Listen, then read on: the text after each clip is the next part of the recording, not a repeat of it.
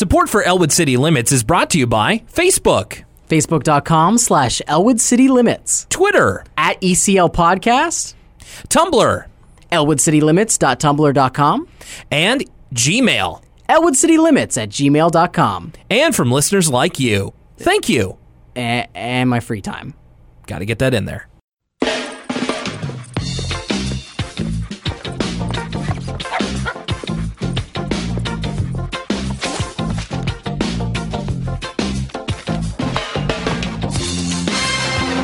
Well, Lucas, I know that we've got a range of ages who listen to the podcast here, but I do want to say for any of our younger listeners, this is a very important time of the year because very soon school is going to be back in. Ooh, no more teachers, no more books. Or wait a minute, I got that mixed up. It's been so long since I've had to worry about such a thing that I didn't even remember any limericks or rhymes to mark the occasion. All I could come up with was a summer's beginning. Yeah, I'm so far removed from the idea of going back to school. Though I'll tell you what, every time, especially this week, here where we live, the seasons kind of come at you out of nowhere. Like it was summer, and then all of a sudden it got dewy and cold in the mornings, and I was like, oh yeah, it's fall now. Summer's over.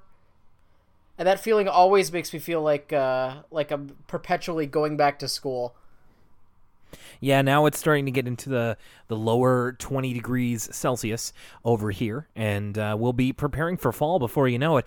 Next week, I know, or maybe even already, some of our younger listeners or some of our listeners in university are getting ready to go back as well. So we're going to provide you with a little bit of a nice little fade into the school year with a look at, another episode of Arthur here on Elwood City Limits. Thanks for joining us once again. My name's Will Young. Lucas Mancini with me once again. Hello. Got a couple of Tumblr asks before we get into the episode today. One of which is gonna call upon a little bit more of your expertise, Lucas. Okay, I'm excited to hear this. Let's go a little bit general. So last week, when it was still in the news, we were talking about the eclipse, the 2017 summer eclipse. This ask comes from Norbert Jr. What are your top? Wait a minute. Like the Eddie Murphy movie? Or is that no? That's Norbit. I'm sorry. Norbit. He probably gets that all the time, so I apologize. Continue. No, just the normal name. Norbert. Norbert asks, what are your top 3 Arthur characters most likely to stare at the eclipse? For Norbert, it would be number 1, Binky, number 2, Mr. Haney, and number 3, Buster. Mr. Haney would stare at the eclipse, but it wouldn't be on purpose. It'd be like on accident. Like he'd be opening his front door and he's like, another beautiful day. And then he goes, like his eyes get burned out. I definitely think Binky's a solid number 1. I think, what's the tough customer's name that you really like with the hat? Is it Rattles? Yeah. He would, stare at the eclipse to prove how tough he was, and then, get his just desserts, oh, I'm so cool, I'll stare at the eclipse. And I guess number 3, I don't know, Buster might, but I feel like he would think the eclipse is some sort of alien, he'd be like those flat earth people that think the eclipse is all a part of the great hologram or whatever that the government's trying to trick us with. So he wouldn't even care to stare at it. I'm trying to think who would be my number 3. Maybe what's Fern's older sister or Prunella? Rubella. Rubella would do it for some sort of pagan ritual. All right, not a bad couple choices. I do think Mr. Haney is a strong one, so I think that would be in there too. Okay, here's the ask that calls upon a little bit more of your expertise. This is from an anonymous Tumblr user. Which Arthur character would most likely be a fan of XXX Tentacion? They say, I honestly think the answer might be Arthur. Now, I don't know too much about this fellow. In fact, I asked you a couple months ago off of the show kind of what his deal was, and you told me that not too many positive things. No, I kind of think his whole thing is a little bit corny, but it's definitely not his. audience is totally not me. Like, it's probably for an age range a little bit younger, and probably a little bit more, I don't know, someone who's... I feel like if you're way into Hobson, you'd be way into XXX Tentacion. He's like a harder Hobson in terms of subject matter. I would say probably, like, The Brain, maybe. Like, I bet The Brain, like, strikes me as he's either listening to, like, math rock, or he's listening into, like, super technical death metal, or, like, XXX. He'd be like, guys, like, XXX is actually, like, much more lyrical and deep than all the other rappers. You wouldn't catch me listening to that Lil Boozy or anybody like that, because he's actually got something to say. Like, I feel like The Brain would be the one to do it. I get where the Arthur idea comes from, maybe because Arthur's got a darkness in his heart with all that anxiety and how he's always worried about what everybody else thinks, and I could see a misfit like that really, like, feeling X's message, but I don't know. The better question is, which Arthur character is most likely to listen to Lil Uzi Vert? And that one really has me puzzled. Gotta be Buster, right? Buster, I could see, but I don't know. Yeah, I guess, like, Buster's pretty irreverent, and so is Lil Uzi Vert. I really have no idea. Like, I feel like if we had to assign, like, each Arthur character a rapper, like, I don't know. For some reason... Sorry. Sorry. For some reason, Arthur's got, like, a Kyle vibe to me. Like, I feel like Kyle is the Arthur of rappers, and then Buster would be, like, I don't know. Lil Yachty? Buster would be either Lil Yachty or Ugly God. I feel like Ugly God is the Buster of the rap game. Okay.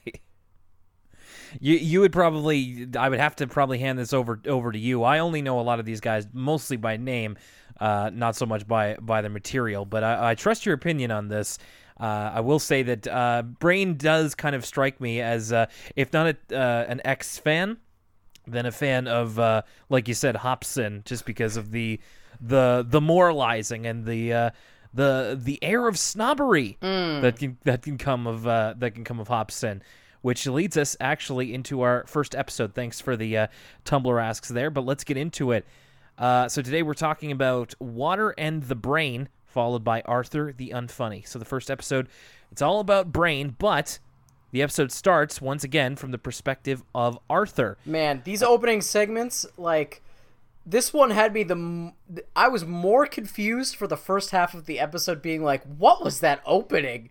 That I think I've ever been before. Like, this had, until the very end, almost nothing to do with the episode. It was really confusing and kind of bizarre. It's like a Black Mirror episode or something, like a little Black Mirror episode at the start of this Arthur.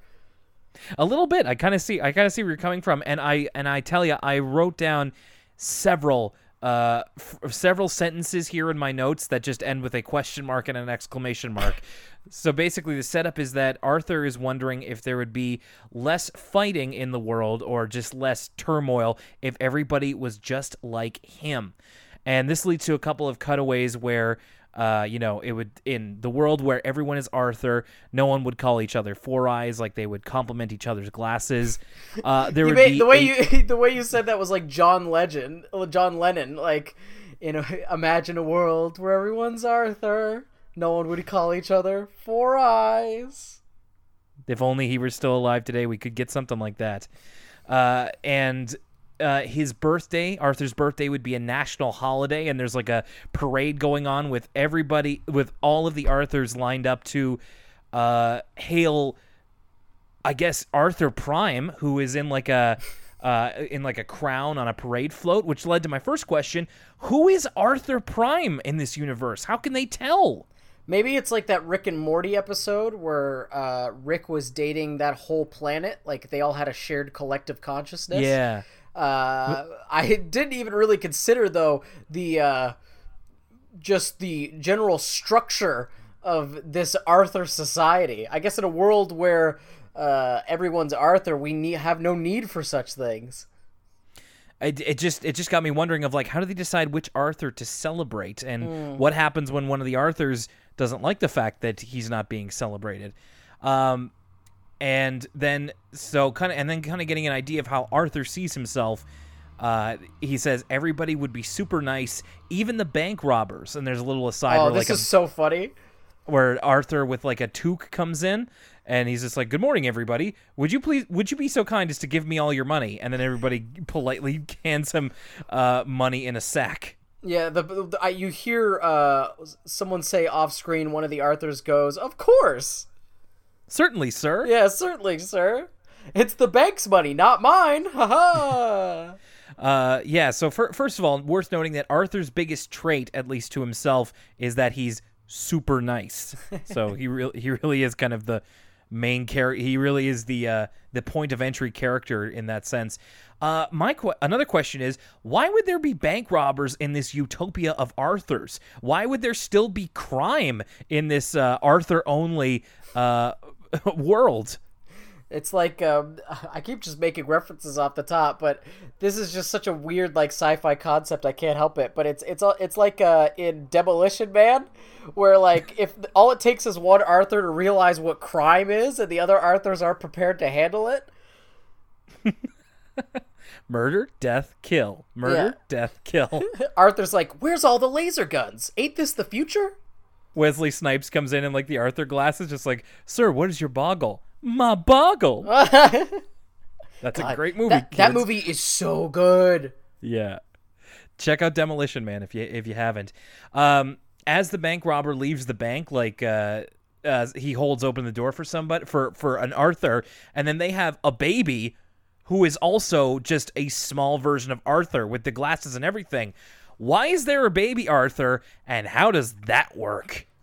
This is where this just goes to, like, one of the Arthur writers saw Being John Malkovich, and they had the bright idea of, like, ooh, what if we had a little thing where everybody was Arthur, even this baby? And then finally, Arthur says, it would be great if there were a million me's, but if there were comes the Black Mirror twist. Yeah, if there were a million me's, and then there's a stampede of Arthur's sister DW, and he just says there'd be a million DWs. Oh, and then my final question is, why? Why would there be a million DWs? Because it couldn't be a utopian society, Will. It had to have a Black Mirror twist where actually everything's terrible because there's a million DWs. Even in Arthur's imagination, he has an inferiority complex. Nothing can go absolutely right, even in his wildest dreams. Anyway, that was really odd, and when you think about it, very tangential to what this episode actually is about. Because from there, we get an episode about the brain? I mean, they tie back into it later, but yeah, anyway, we'll get there. The actual episode starts with them playing Frisbee in the park. It's Arthur, Binky, Francine, and the Brain, and Muffy pulls up in her limousine and invites them all to her party at Waterworld. Kevin Costner not included. I had to. It's called Waterworld. What'd you expect me to think of? It's, you know, the next thing after you say Waterworld is Dennis Hopper fighting the Mariner or whatever his name was. Well, don't you remember what Brain said? He doesn't have gills. So they are very excited about going to Waterworld. Binky is excited for a new ride that looks like a lawsuit that's just waiting to happen. The Slam Dunk. Oh my god. Binky, it says it's 25 miles long, and like doing some quick mental math, and you know me, I'm the math guy. I feel like the velocity, like the speed over velocity alone would just kill somebody. But then we see like the end of the ride, and after like going 25 miles, the loose compartments, like the actual floats that the riders are riding in, just splash into the water with them. So they're not even being held to a track or anything. They're just kind of floating in the water next to the people at the end of the ride. It's really nuts. Yeah, like you can see when the people in like this ad or whatever, like one of them is like hanging out of the log flume, like holding on by their hands, and the end is like a sheer vertical drop into water. And then their log flume, it's not like you know, when you go on Splash Mountain at Disney or something, it's not, you know, like a car that just looks like a log. It's a log and it like shatters in the water. It's so dangerous. And you see all the other ones floating next to it. So it's not like it's on a track and it just like goes onto the ride again like every other ride in existence. The mechanics of this ride don't make much sense, let alone how it was able to be owned and operated, like you said, without a class action lawsuit. Hey, it's at their own risk.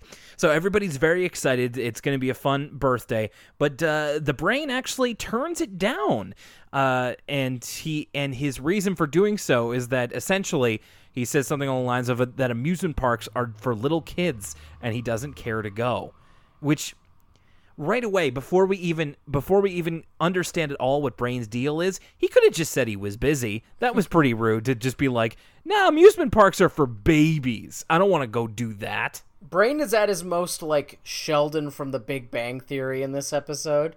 Like they literally just write him like young CBS's young Sheldon, where it's just like people will ask Brain something. It reminds me, this whole episode reminded me of this tweet I saw about like young Sheldon, where it was like young Sheldon's mom goes, "Pass me the salt, honey," and he's like, "Ooh, don't you mean sodium, mother?" And then it's like laugh track. That's essentially like the exact way Brain's character's written this whole episode. Is someone will say something and then Brain will over explain it with big science words, and then we get to some actual content. But it happens like 5 times, including this time when he tries to explain that it's for babies. He uses some big old Neil deGrasse Tyson science words to get that point across.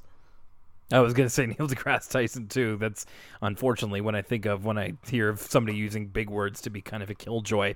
But on their way back home, like Brain has left at this point, or just on their way, let's say on their way back home, everybody's talking about times when the Brain has been like kind of a jerk to them, and I did like how everybody's negative memories of Brain conveniently involve him being near the water, but everybody just straight jumps to the conclusion that he hates me, or he hates all girls, or he hates all of us. This was like a really fun little segment, especially the way they frame it. So we get a shot from Buffy, and she like went yachting with the Brain, and then we get like, if you know how people take screenshots from The Simpsons and they remake films with them, like on Twitter, there'll be like 4 screenshots from The Simpsons. If you were if you were gonna make one for Arthur and Dunkirk, this would be prime material, because literally like Brain's in like I don't know the official boating term, but he's in like whatever, for lack of a better term, the basement of the yacht, and it looks like a shot-for-shot remake of that one scene in Dunkirk. Yeah, he's below deck. Yeah, below deck, yeah.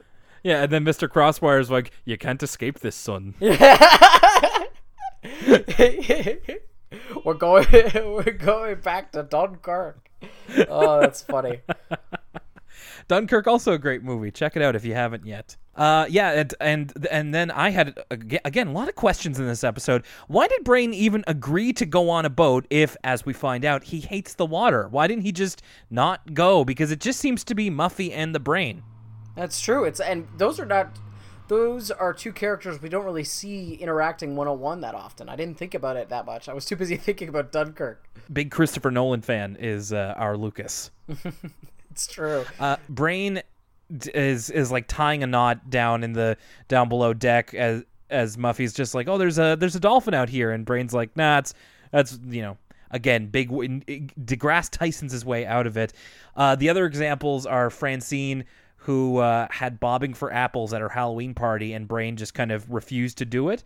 And then the last one was Binky, who recounted a time when he and the Brain were trying to catch frogs, and then Brain just kind of... But before Binky tells his story, he has what might be my favorite line of the episode. It's like something out of an adult sitcom. It's a very odd line, but Binky goes, very matter-of-factly, he goes, "He doesn't hate girls. He just hates all of us."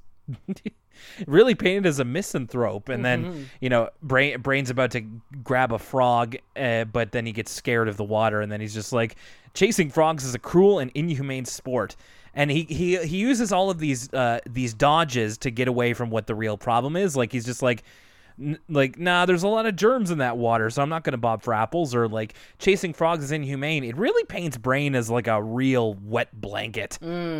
He doesn't seem to be very much fun.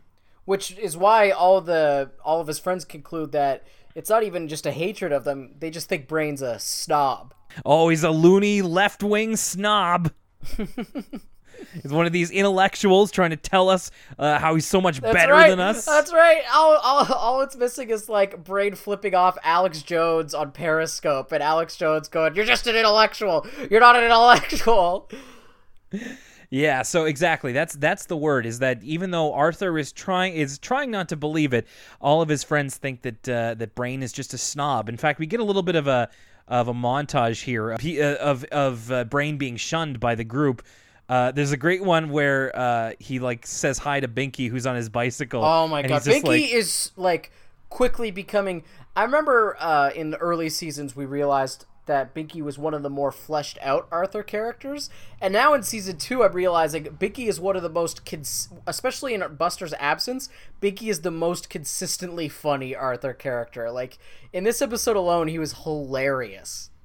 It's really true. It's a great line read here where Binky's just like, the Brain is saying hello to me. I'm so honored. Thank you, Mr. Brain. Thank you.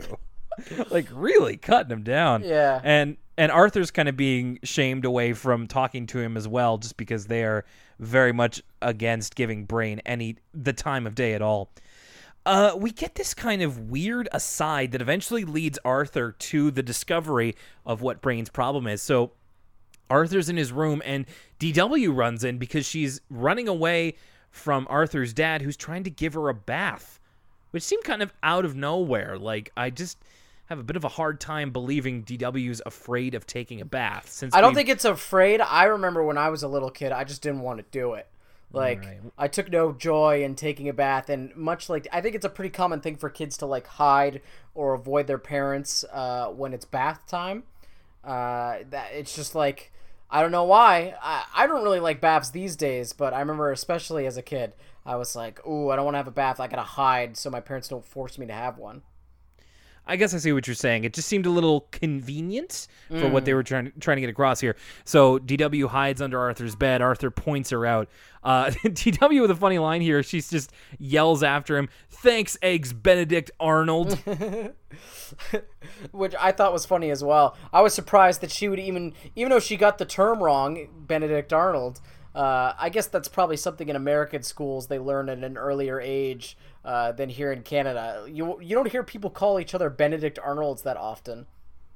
Yeah, this is definitely one of the first places where I would have heard it, and the reference when I was little went right over my head. And then Arthur kind of I can't remember exactly, or maybe I don't even know in the first place how he connects the dots, but he's just like, it's like people can be afraid of the funniest things. Hey, wait, you don't think that the Brain... Wait a minute. And yeah, like, okay. It was kind of weird. Arthur doesn't usually break the fourth wall mid-episode. It's usually a bookend kind of thing. Like, either he's introducing the episode in the preview. Of course, he didn't do it this episode because we got that insane preview instead. Insane intro, rather. So it was kind of jarring to have him break the fourth wall mid-episode, look in the camera Jim of The Office style, and be like, what do you think? Did Brain... Oh... And the next day, Arthur is about to see the Brain, but then he actually sees Binky behind a bush, and he's getting ready to soak Brain with some water balloons. And Arthur stops him in time and informs Binky that the Brain is actually just afraid of water, which is why he's been a bit of a snob to them. Right before that we just get a quick moment, where Arthur corners the Brain about this, and Brain won't admit it. Like, he's all cagey about, like, oh, I can't tell you the reason, and then Arthur's like, well, I think you're afraid of water, or he really challenges him on it or something, and then Brain goes, I have to go, my mom's calling me, and he runs out of the room, and Arthur goes, but this is your house. Yeah, that's right. Sorry, I forgot about that. Yeah, that was a good one. It's really Brain just really getting his back against the wall, running out of excuses. And you're right. The Binky scene is right after that, where he's about to be ambushed with water balloons. Arthur stops Binky, and at this point, pretty much knows what it is. And Brain confirms solemnly that he is afraid of water. And again, Binky being very funny here. Like, he turns away, like he's laughing at him, which was what Brain was afraid of. He doesn't want people to know because he'd just be the laughing stock. But then it turns out Binky is like sobbing and like drops the water balloons. He's just like, I can't believe I was so insensitive. Yeah, again, Binky, the real MVP. Yeah, and again, kind of true to his character of like, yeah, he can be a bully sometimes, but he also has a soft heart, and he didn't mean to bully Brain for his being or having a phobia of the water. Although it is a great turnaround here. It's just like, all this time you were just afraid of the water. What a dumb thing to be afraid of. It's true. He's still not going to let him off the hook fully. Yeah. So this is where the episode kind of goes from everyone against Brain versus now Binky and Arthur are going to try and break Brain of his phobia. And so Binky, not exactly the person I would want to really coach me through something, tries immersion therapy. He tries just to cure Brain of it once and for all. They're at like the beach or something on like a what do you call that? Not a boardwalk, but like a pier, basically. Yeah. And they're just looking at the water, and Binky just goes, "Jump!" You know, you know what though? Some parents I've read, that's how they get their kids to swim, is they just throw them in the pool, and apparently, like, you're supposed to fight or flight instinct naturally know how to swim. I'm not sure how well that's worked out or how common that is, but some people subscribe to the Binky method of swimming lessons. I wouldn't want to try it out for myself. Mine was a bit more gradual than that, and I'm a pretty strong swimmer. That's right, swimming level 11 or something crazy, weren't you? Oh yeah, swimming level 12. That's swimming as high level as 12. Excuse me. That's as high as it goes, baby. I gave up after 7. Oh, then you're an intermediate swimmer. You're not not an advanced swimmer like your boy. So the next thing they do is Arthur tries a bit something more gradual. They go to the community pool, and Brain's got like his water wings and a life preserver around his stomach, and they just try to do one step at a time. But he gets spooked. He gets spooked like a horse when Binky mentions that Muffy's party will be over by the time we get him up to his neck, and Brain has no plans to go that far into the water.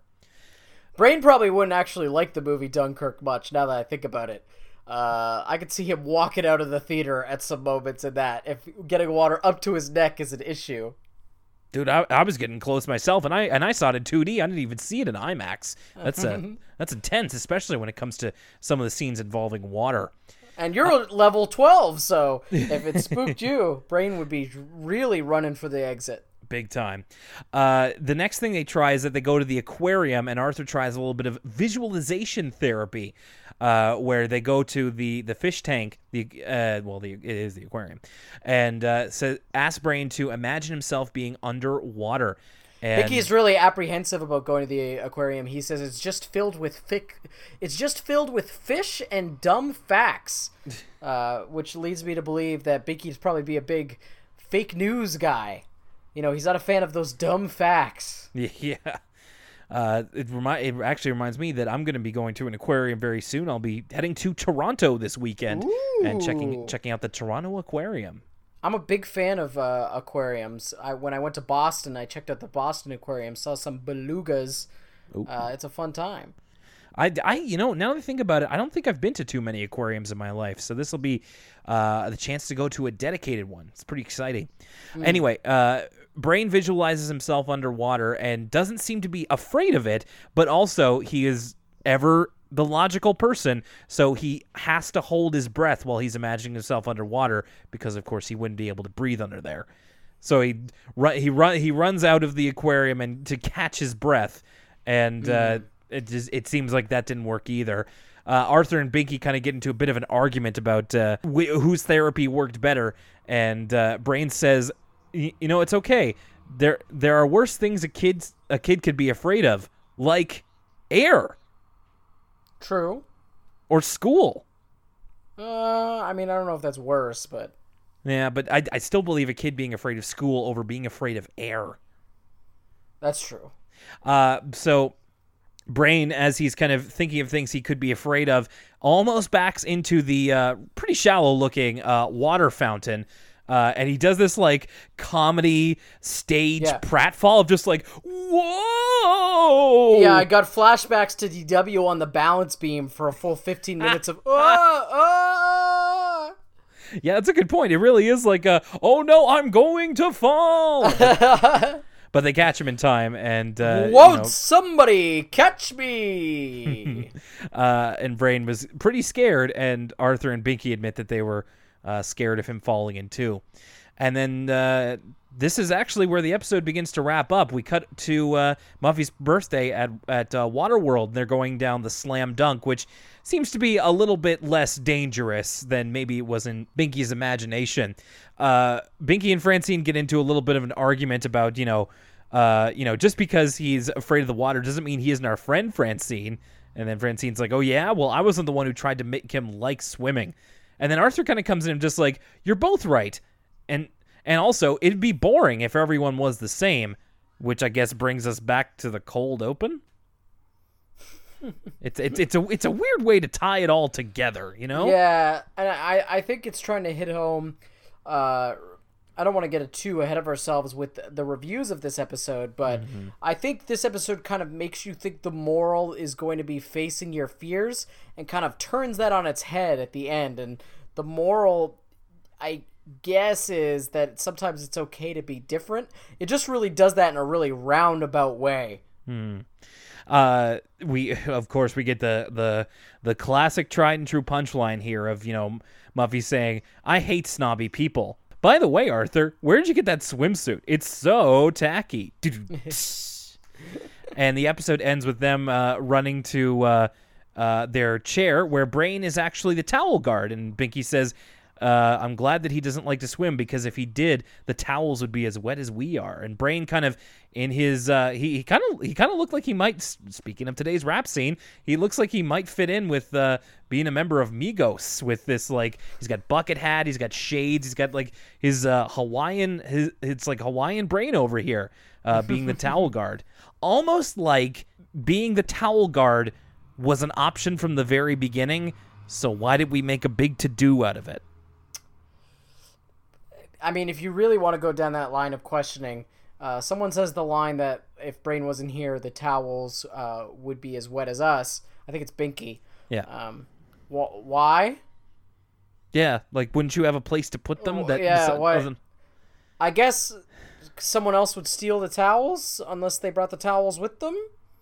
To be honest with you, I don't care to think about it too much longer anymore. What's that down there? Is that the script?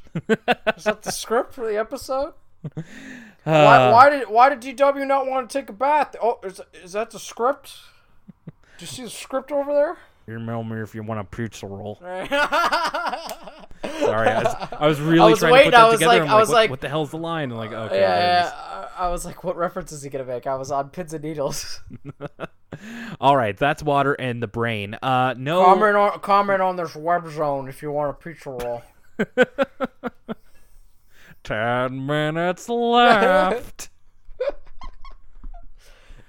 Anyway.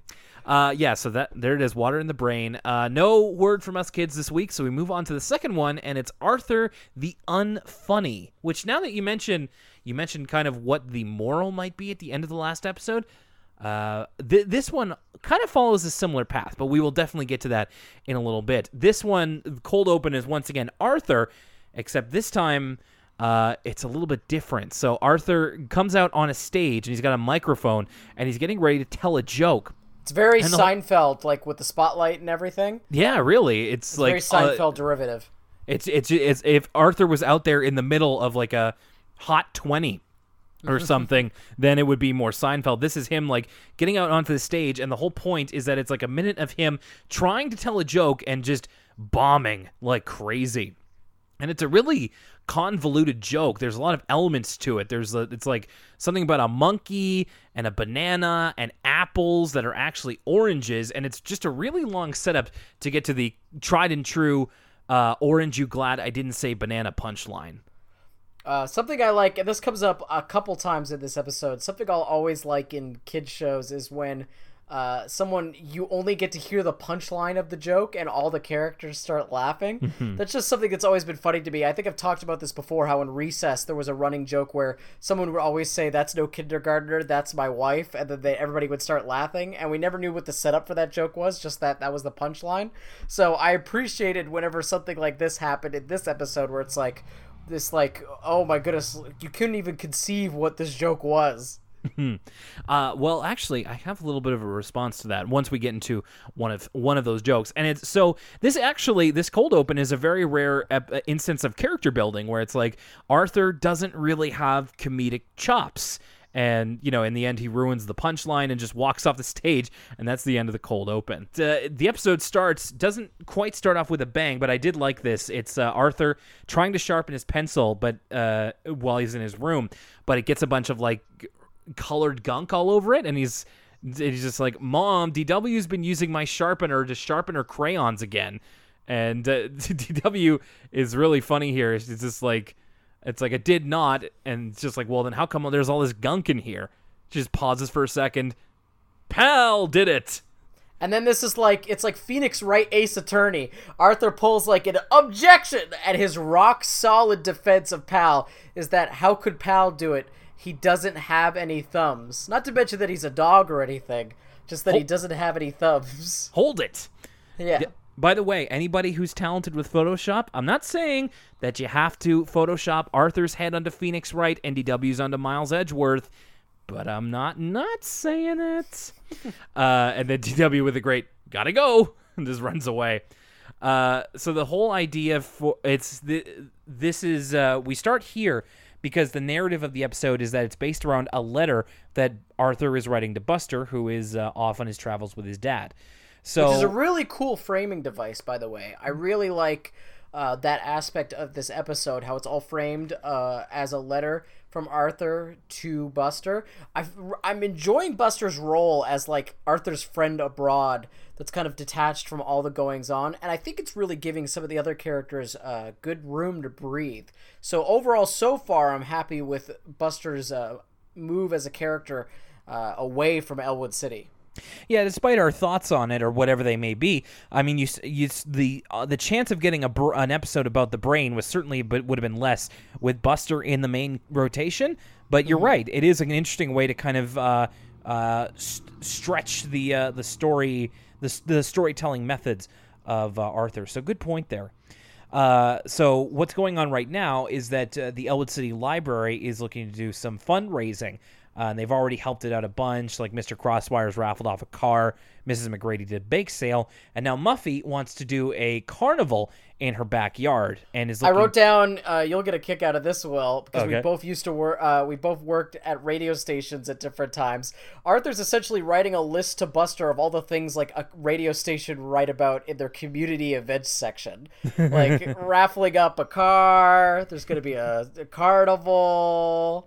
Washer toss. I wonder, do Americans have washer toss? Oh, good question. Or do any of our international listeners know about washer toss? I actually think that was something that my girlfriend, or excuse me, my fiance, I got to get used to saying that, works with some people who have immigrated to Canada, and they weren't aware what washer toss was, so she got to explain to them what that is.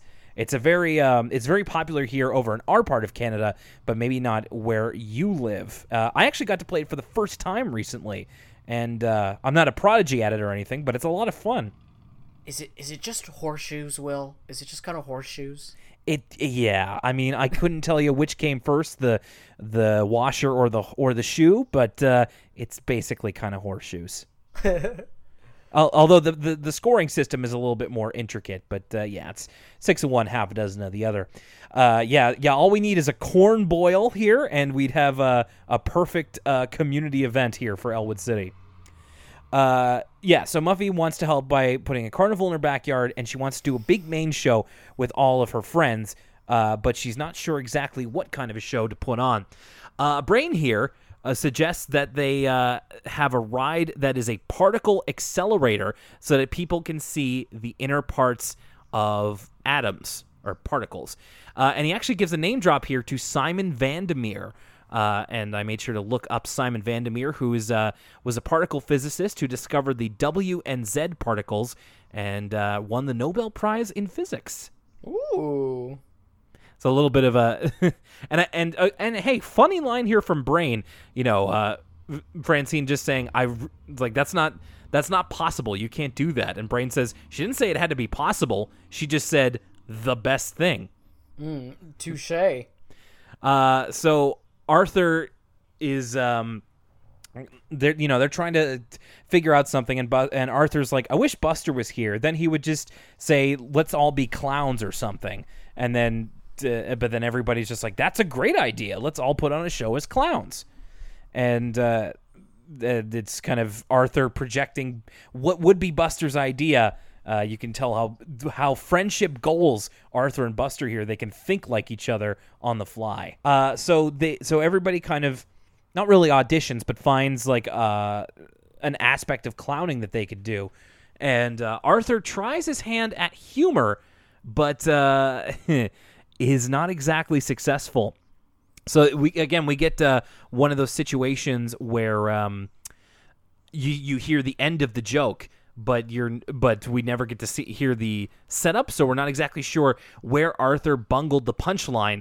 But everybody just kind of looks at him, just like, "Oh yeah, we get it." So earlier you gave us a little bit of a tease, whether or not this was a real joke or not, or it seems like you had some other information concerning this joke. Did you look up what the setup is? I sure did. Ooh. So I went to the emporium of this type of humor, r/dad jokes.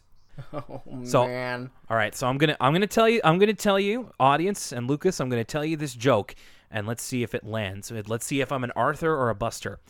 Okay. So a man who doesn't hear well went into a shoemaker shop and asked the shoemaker, "What are shoes made of?" The shoemaker replies offhandedly, "Hide." The man goes, "What?" The shoemaker repeats, "Hide." The man goes, "What?" The shoemaker firmly says, "Hide." The man says, "What?" The shoemaker yells, "Hide! Hide! The cow's outside!" And the man says, "I don't care. I'm not afraid of any cow." Eh? Eh? Oh, jeez. Where did I lose you? Was it the delivery or was it the joke? Your delivery was fine. It's just... Oh, jeez. I think I gotta go lie down. Oh, man. Sounds like I actively made your day worse. Yeah, it's... Now I'm wondering what Arthur... Because, like, the kids were kind of messing... Like, not only did Arthur say that was a joke Buster told him and he thought it was funny, but Arthur's dad at some point's like, "It's a really funny joke." Yeah, like, later on, he's just like... It's like, I told him that one. And then I'm like, really? It's a very funny joke, but of course Arthur's dad's opinion is already ruined because he is the dad in question. In fact, I'm surprised that's not where he got it from. And we run into Arthur's problem here, which I actually relate with quite a bit. Francine kind of says, maybe you're just not meant to be funny. And he's just like, what are you talking about? I make Buster laugh all the time. And we have this like montage of Arthur and Buster laughing to kill themselves. In fact, Arthur once made him laugh so hard he spit a milkshake through his nose. But it's kind of something that you learn as you go along. It's just like, just because you are funny to your close friends doesn't mean that you're funny full stop, like you're comedian funny. I totally agree. Like, and that's an important lesson that some people need to learn in their lives. Even myself. Sometimes your inside jokes, it just doesn't carry over to everybody else. I'll also say I love how defensive Arthur gets in this moment where he's I think it's Francine who pontificates maybe they were just being polite and Buster wasn't genuinely laughing at Arthur's jokes, and then Arthur says he had that shake coming out of his nose. Shake doesn't come out of your nose if you're just being polite. No, it's a good point, and it's like you say, it's kind of a lesson that is a bit hard to learn. In fact, is a little bit over the head of maybe the kids' audience, which is why I found myself relating with it too. It's just like, I am very funny when I'm with my friends, but in terms of being like a capital C comedian, I think I would probably flounder. So I found that part very interesting. I like this here. Later on, Arthur goes to his mother and just like, "Mom, can I ask you a question? Am I funny?" And Mom totally does an awesome, like, presses X for this QuickTime event and just goes, "There's nothing funny about how you haven't practiced the piano all week," and just dodges out of the way. Did you see what was on his mom's computer? No, I didn't. It was the file system. Looks like some Windows 98 mess. and it said work, games, files, and menu. Man, when life was so simple. That sounds almost like Windows 3.1.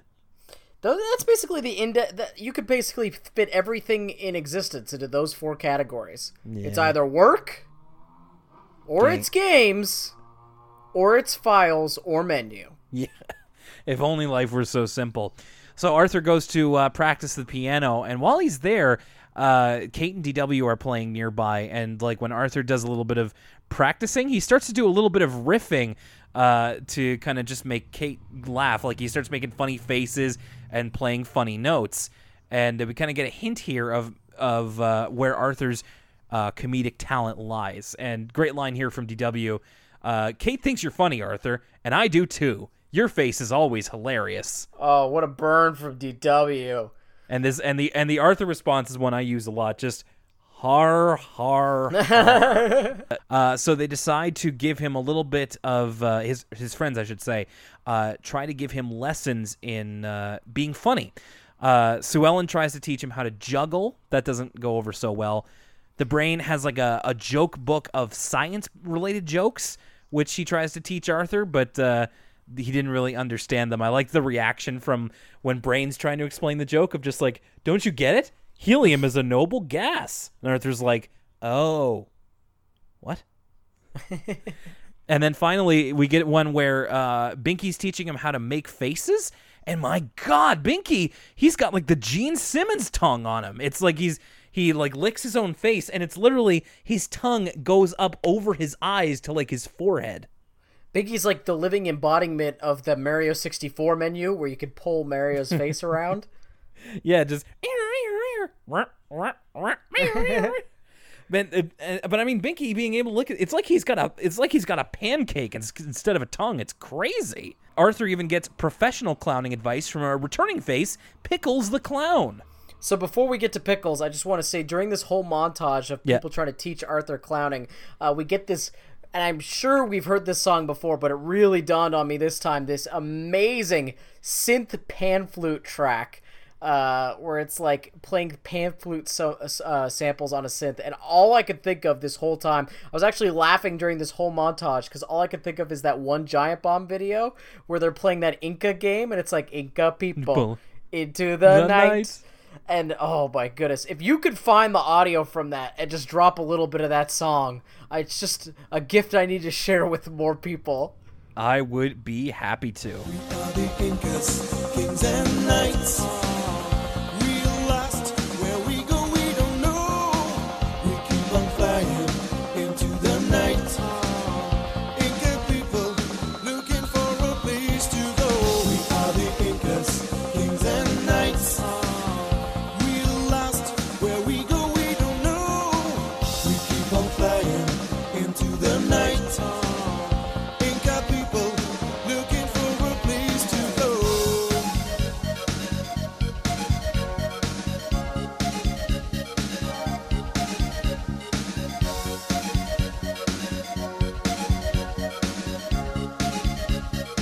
Inca people. And we need Flute more solo.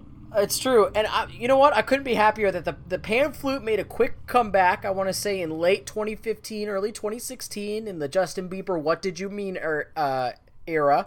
And so I'm happy that we had that quick new wave of pan flute for a while. I was sad to see it go. Thank you for reminding me of that. I can't wait to look that up when we're done here. Inca people looking for a place to go. I'm laughing about it now. I paused the episode to go watch that video.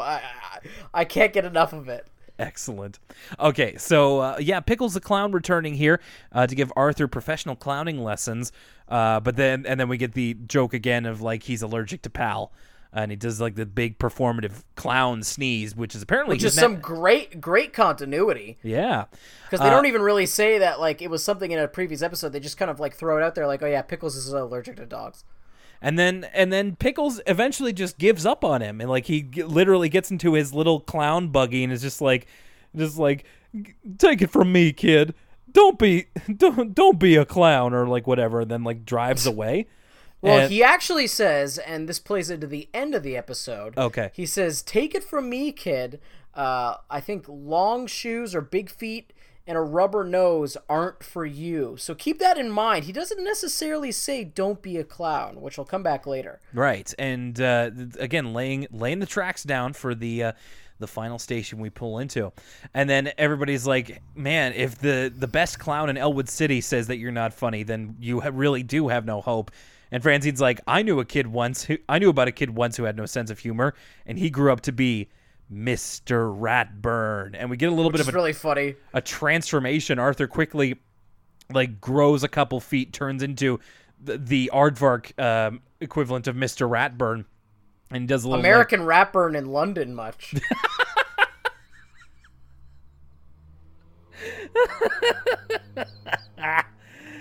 Oh, that's the name of the episode. American Ratburn in London. Ow, Ratburns of London. Again, another hey, 3 great movies, kids. American Oh Werewolf my in London. gosh. Although that one's a little bit for mature audiences. I was gonna say the tonal shift of watching Demolition Man, then Dunkirk, and then American Werewolf in London would give you cinematic whiplash to the point where your head would spin. But that also sounds like a hell of a Saturday afternoon. Yeah, so we do get American Ratburn in London here, and Arthur's voice actor has to do his impression of Mr. Ratburn, which I thought was pretty funny. This again, Arthur being very defensive about either his perceived lack of humor. The next scene is him coming to school and just admitting okay, maybe I'm not funny. But then he goes into this amazing filibuster about It's it's like Arthur's a character at a Hamilton.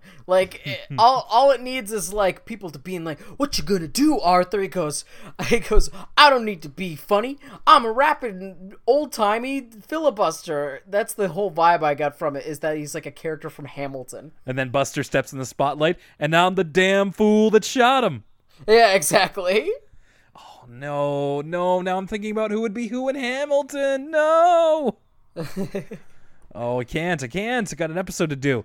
Yeah, so it's almost reminded me a bit of a moment from the Peanuts or something, like from the Christmas special where Linus steps into the spotlight and does his little speech about what Christmas really means.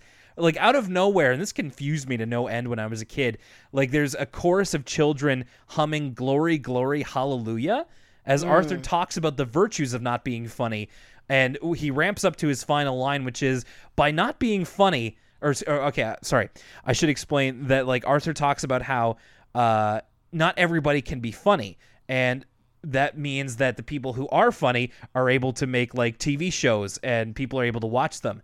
But if everybody was funny, then nobody would watch TV, so then the advertisers wouldn't make money, and people would go out of business. To which Arthur says, by not being funny, I'm saving the jobs of thousands of people and their families. This has to be a reference to something that we're just not familiar with, because it's all a little too specific. Them humming "Glory, Glory," Arthur getting out his soapbox. It might be, but I thought it was really, really off the wall, but in a way that I thought totally worked. It's so not something that Arthur the show does, but I liked it kind of going against the grain a little bit. Arthur getting very self-important and then walking away, and then Fern speaking up and going, "Wow, I hope someday I can be as important as Arthur."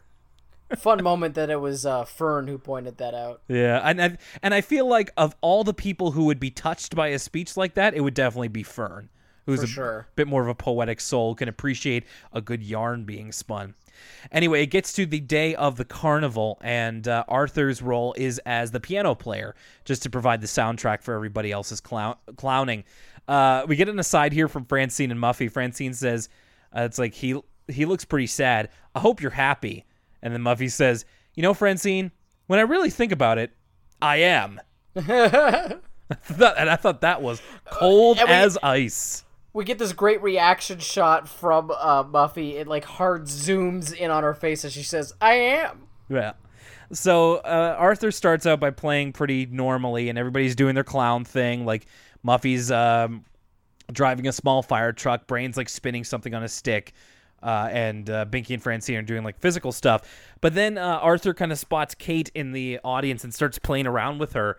Again, like he was doing earlier, just kind of making wacky faces and like playing silly and like playing the wrong notes. Everybody starts getting a little thrown off by it, but then eventually the audience kind of comes around to it and they start to really laugh at it. And at first the kids think it's because they're doing such a good job as clowns, but then they realize that they're actually laughing at Arthur. So Muffy gets a little upset and just like, it's like, cut that out right now. And Arthur's like, oh, sorry, I was just playing with Kate. And but then once he stops, everybody takes that for him being done, and they all applaud him.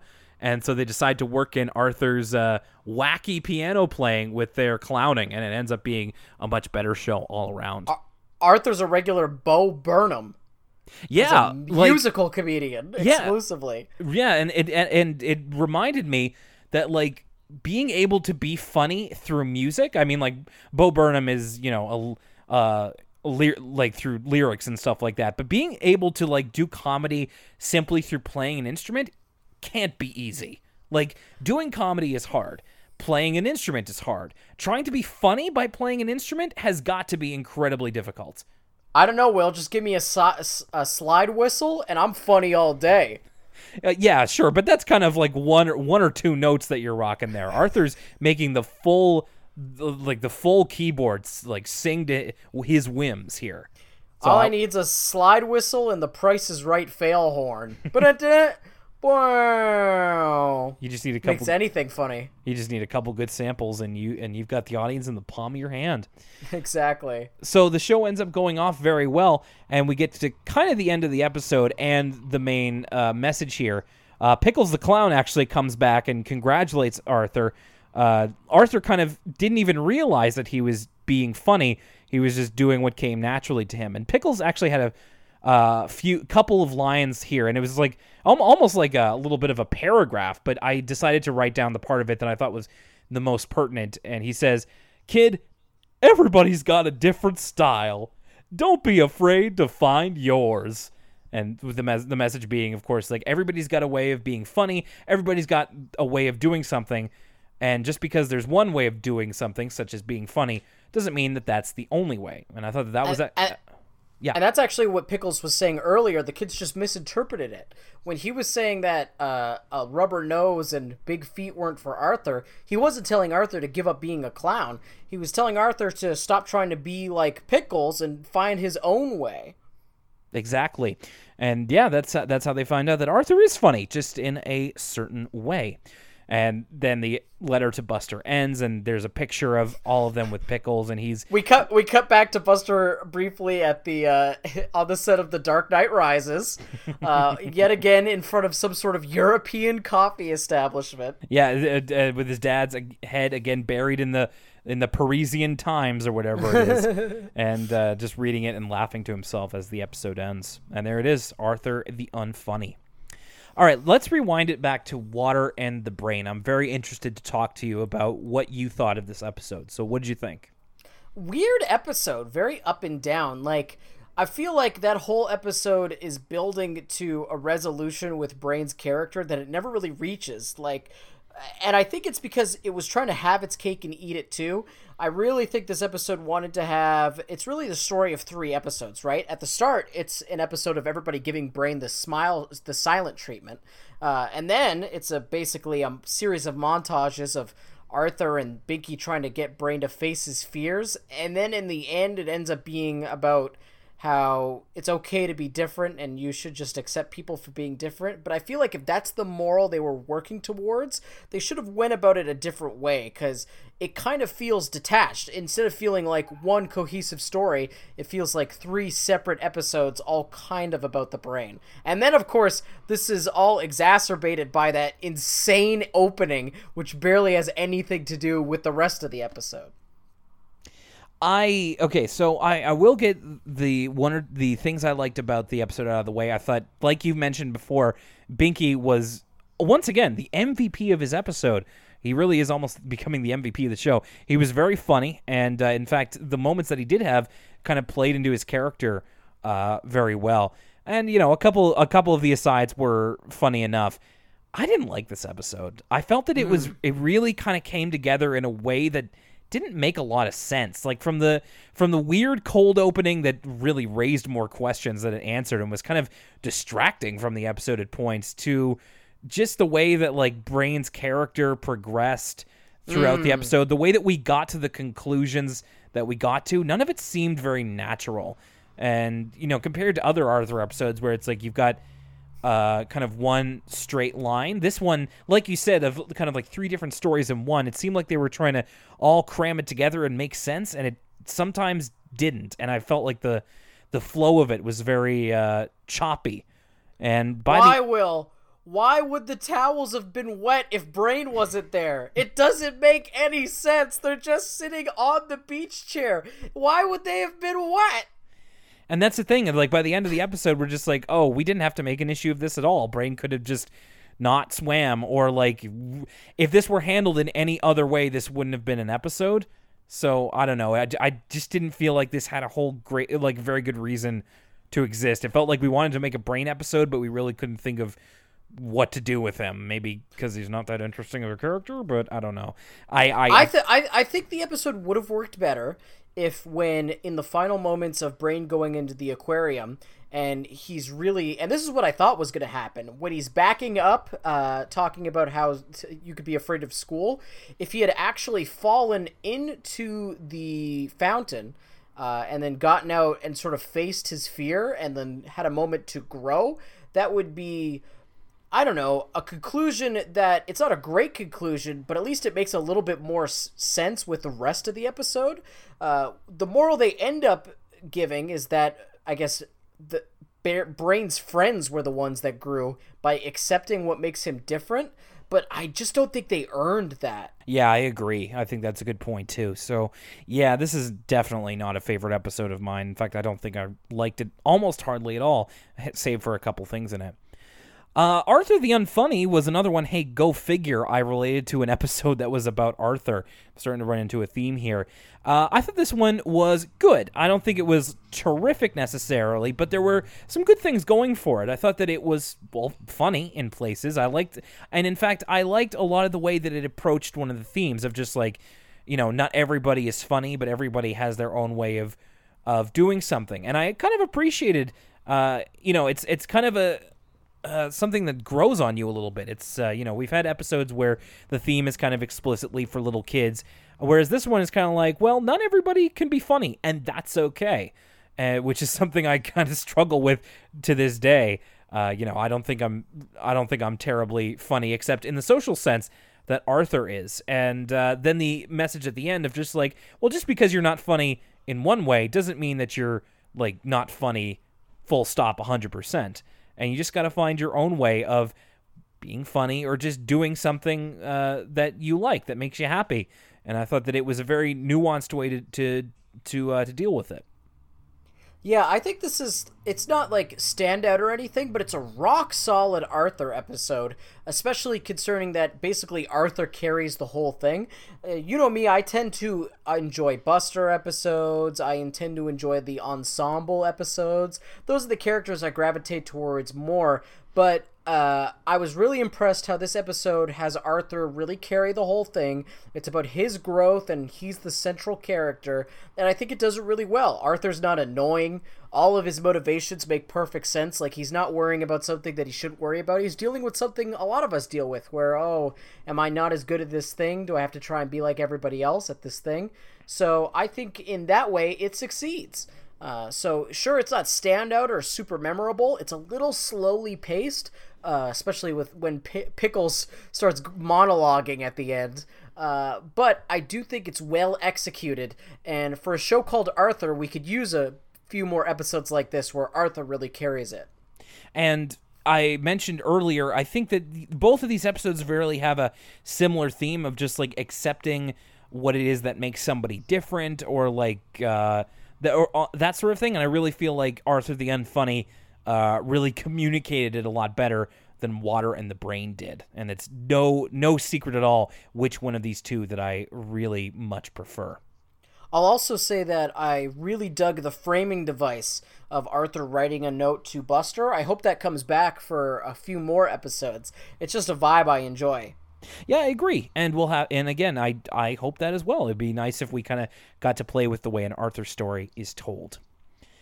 Okay, that is it. Water in the Brain and Arthur the Unfunny. Hey, thanks for joining us for another look at the classic PBS Kids show. If you'd like to get in contact with us, we would love to hear from you. Here are the ways you can do that over on social media. Facebook.com/Elwood City Limits. Over on Twitter at ECL Podcast.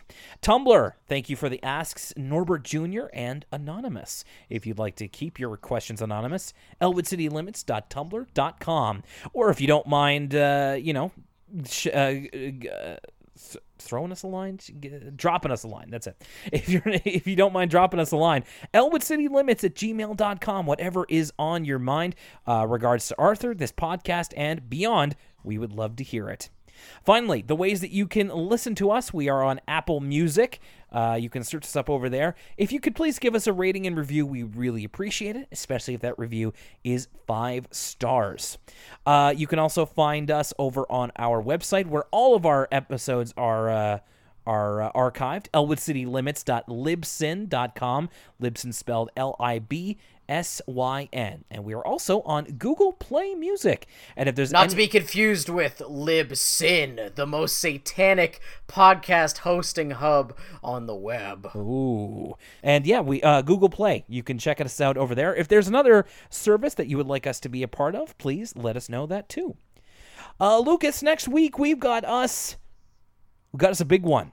Not just in terms of the episode that we're dealing with, but next week, it's been a while since we've had a 3-person show. But that's all going to change. Wow. Yes, we have a special guest coming up next week.